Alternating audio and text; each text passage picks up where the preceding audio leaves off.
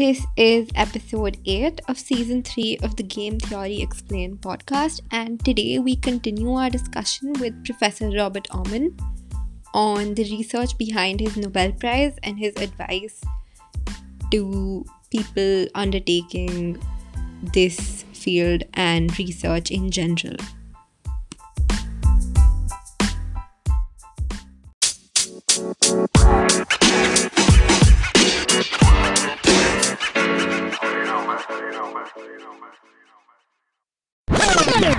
The Nobel Prize you won in economics in 2005. What research or what contributions did you make for that? Well, they cited several things, and one was the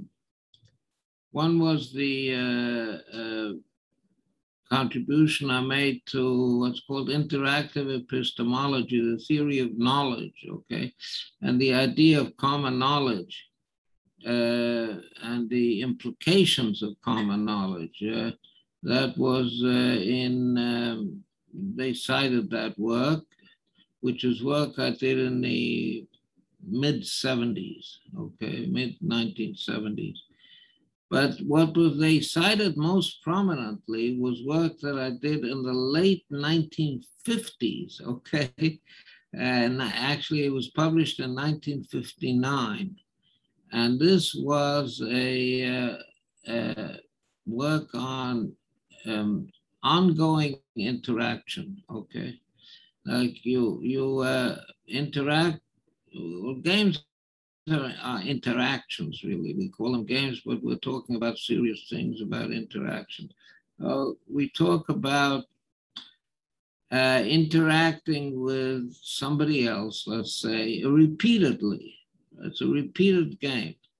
We interact with them repeatedly, and that changes the way we behave, okay? If we're involved in a one-time transaction, we behave differently than when we are involved in a transaction that is going to be repeated again and again. You are more forthcoming in a repeated game. You're more cooperative. You tend to be more cooperative in a repeated game than in a one-shot game. Okay, so let me give an example. If you're traveling someplace, yes, and you go into a store, and you can be, especially if it's in a foreign country, you can be a little suspicious, okay, about the merchandise you get, or about the price you have to pay, or something like that. But if you go to a store in your hometown, or let's say a grocery store, you go every day to buy milk or cheese or whatever, yeah, then you're liable to be more cooperative. The store owner will not give you merchandise that is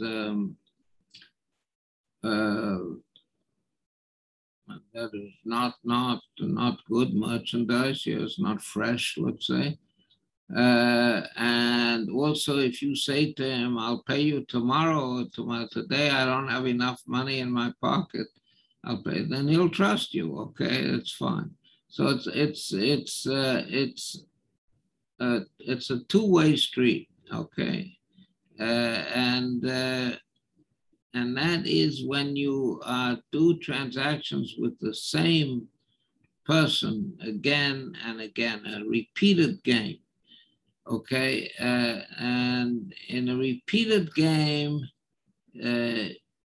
people get to know each other and to trust each other and so on. But the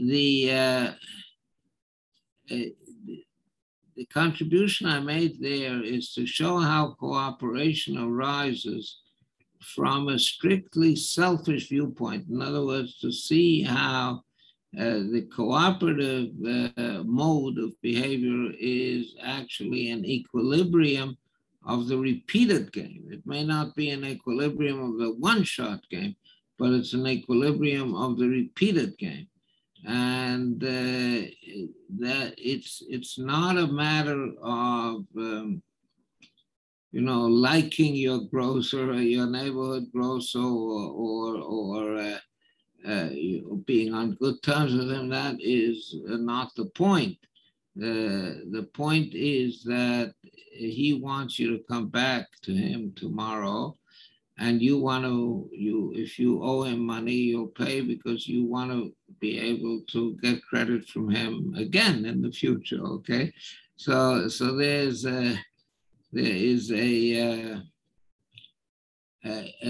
one might say a selfish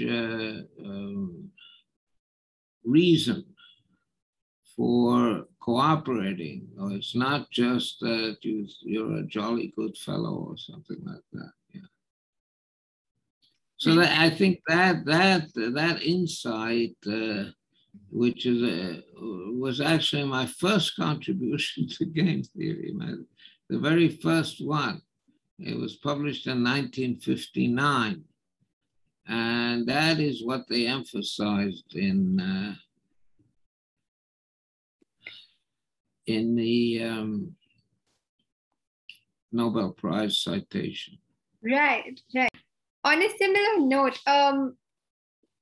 you've been in this field for 60 years, and you've seen it change and you've seen it grow. Where do you see it in the future? Okay, that question I get asked also.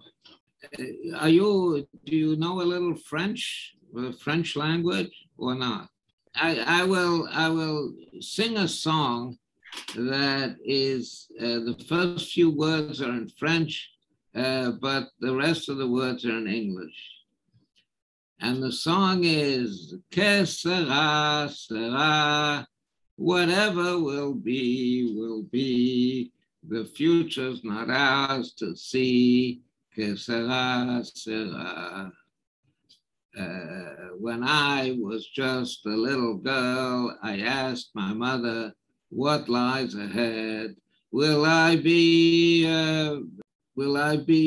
happy? Will I be rich?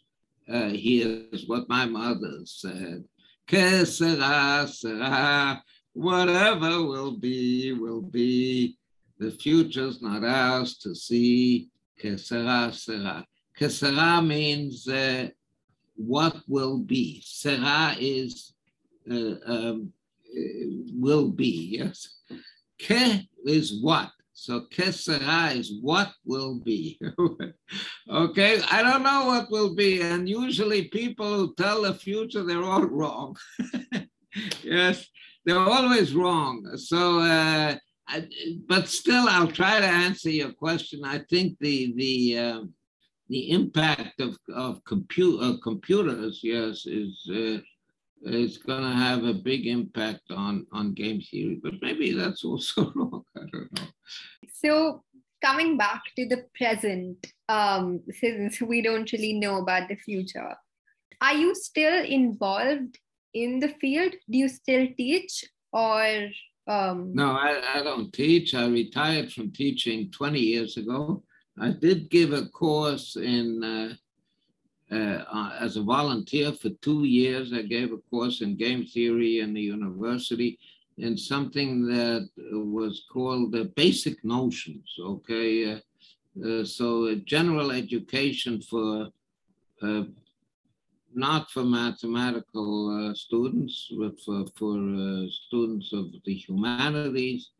And so I gave a course in game theory, but that was also about 10 years ago already. So nowadays I don't teach in regular courses, but I do give a lot of lectures, yes, a lot of lectures, and and a lot of interviews like this one, okay? And so I had doctoral students. My last doctoral student, I retired in 1970 in 2000, not 1970. I retired in 2000 from teaching, but my last doctoral student got his degree in 2016. Okay, so I had three doctoral students who finished after I retired from teaching, and I still give seminars and interviews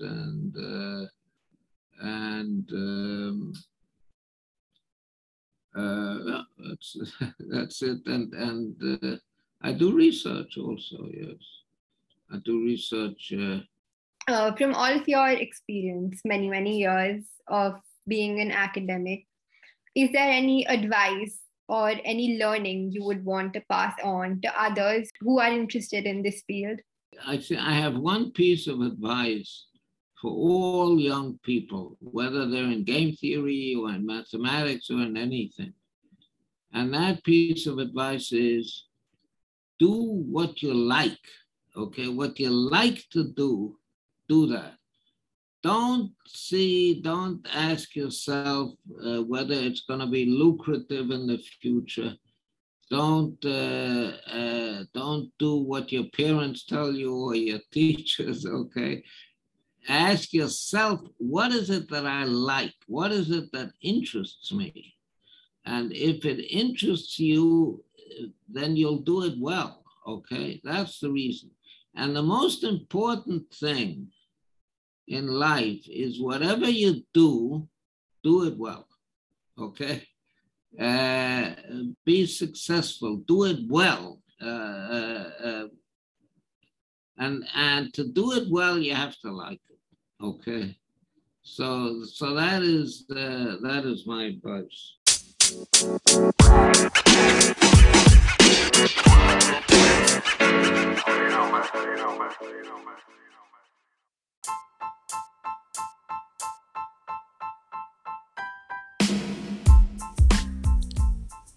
This was it for episode 8 of season 3 of the Game Theory Explained podcast. And on next week's episode, Professor Oman will be discussing nuclear weapons and world peace.